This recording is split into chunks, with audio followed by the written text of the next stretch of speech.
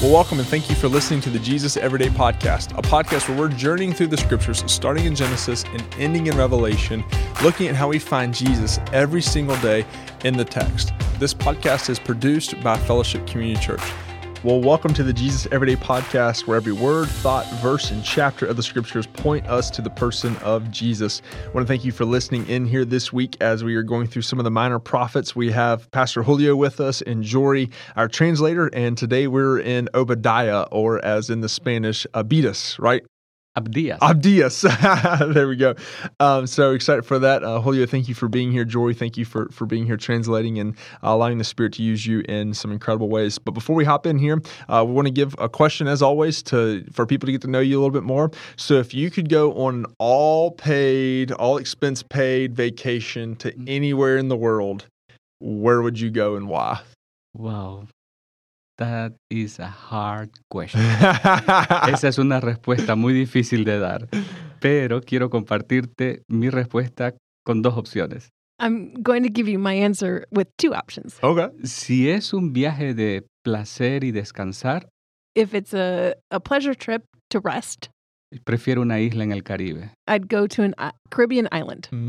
Pero si es un viaje para conocer algo, But if it's to see places and do sightseeing, quisiera conocer la Tierra Santa. I would like to go to the Holy Land. Hey, next time we go on a trip to the Holy Land, maybe you can join. I want to go. It'd be a dream of mine as well. Podemos hacerlo juntos. We can do it together, thanks. That's right. It's so interesting that you do all right, is this vacation trip for rest or is it for am I going to come back and be like, yeah, I need another vacation from that vacation because it provided no rest for me. Cool. Well, as we were in Obadiah, chapter 1, there's only one chapter in this book. What passage did you highlight in this text? Quisiera compartir con ustedes el capítulo 1, versículo 3. Que dice, la soberbia de tu corazón te ha engañado, tú que habitas en las hendiduras de la peña, en las alturas de tu morada, que dices en tu corazón, ¿quién me derribará por tierra? I would like to share verse 3. The pride of your heart has deceived you. You who live in the clefts of the rock, in your lofty dwelling, who say in your heart, who will bring me down to the ground? So as you highlighted that text, explain that text a little bit to us. What's going on here? Bueno, primero tenemos que recordar de que Abdías es un profeta para el pueblo de Edom. We have to remember that Obadiah is a prophet for the people of Edom. ¿Y quiénes eran los edonitas? And who were the Edomites? Los edonitas eran prácticamente ese pueblo que continuamente estaba peleando con Israel. The Edomites were people who were continually fighting with the Israelites. La enemistad entre Israel y los edonitas viene desde tiempos antiguos. The fight between the Israelites and the Edomites comes from a long way back. Y comienza con Esaú y Jacob. And it starts with Esau and Jacob. Si nosotros miramos Génesis 25:30, if we look at Genesis 25:30, 25:3, a Esaú también se lo llamó Edom. Esau was also called Edom, que significa rojo. Which means red. Asimismo, cuando Esaú nació, su piel era rojiza, dice Génesis 25:25.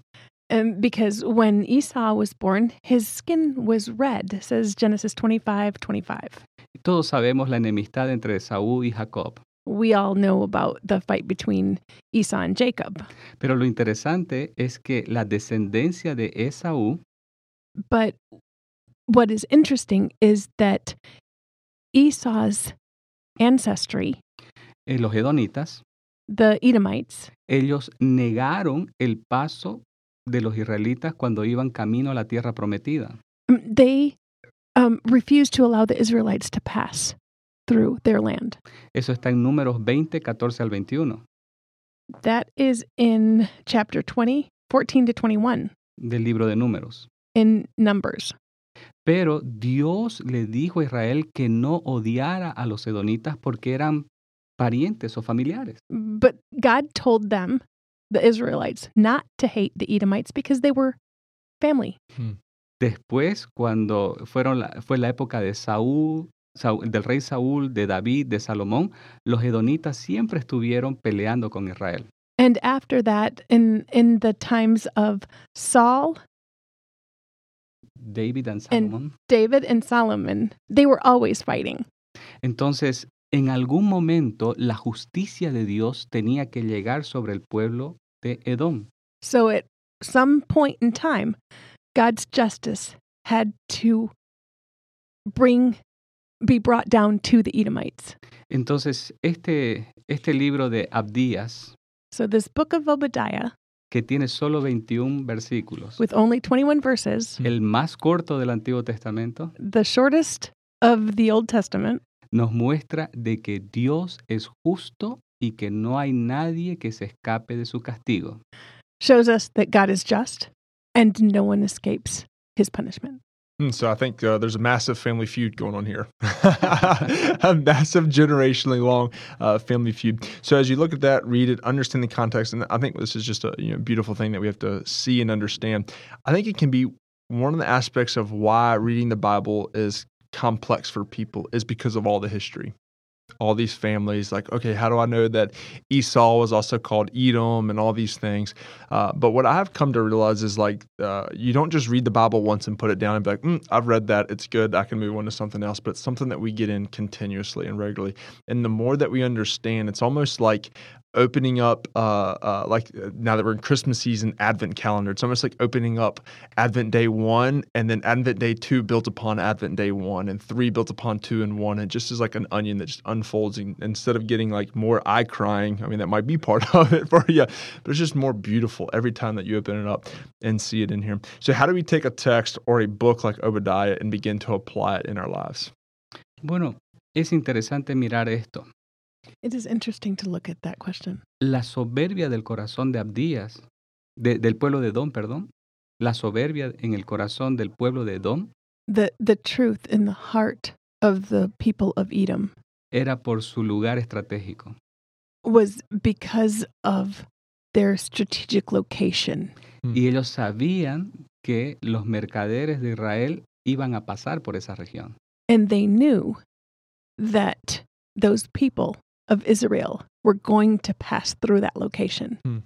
Entonces, muchas veces nosotros sabemos qué fortalezas tenemos en nuestra vida And many times we know our own strengths. y nos volvemos soberbios, And soberbia. arrogantes. Oh, okay. And we become proud. Y esa arrogancia And that arrogance hace que tomemos ventaja de los demás, make us take advantage of others, incluso con gente que es de Dios. even with other people of God. Entonces, algo que siempre tenemos que recordar es que Dios no es injusto para pasar de lado su justicia.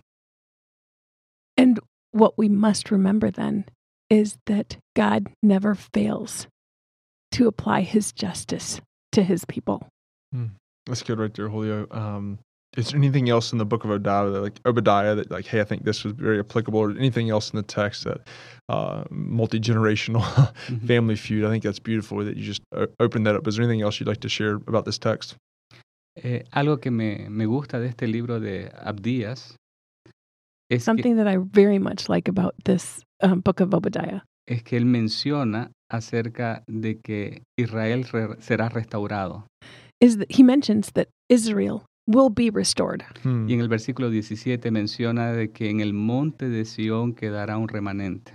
In verse 16, Yeah, I can read it if you want me to. go ahead. For as you have drunk on my holy mountain, so all the nations shall drink continually. They shall drink and swallow, and shall be as though they had never been. But in Mount Zion there shall be those who escape, and it shall be holy, and the house of Jacob shall possess their own possessions.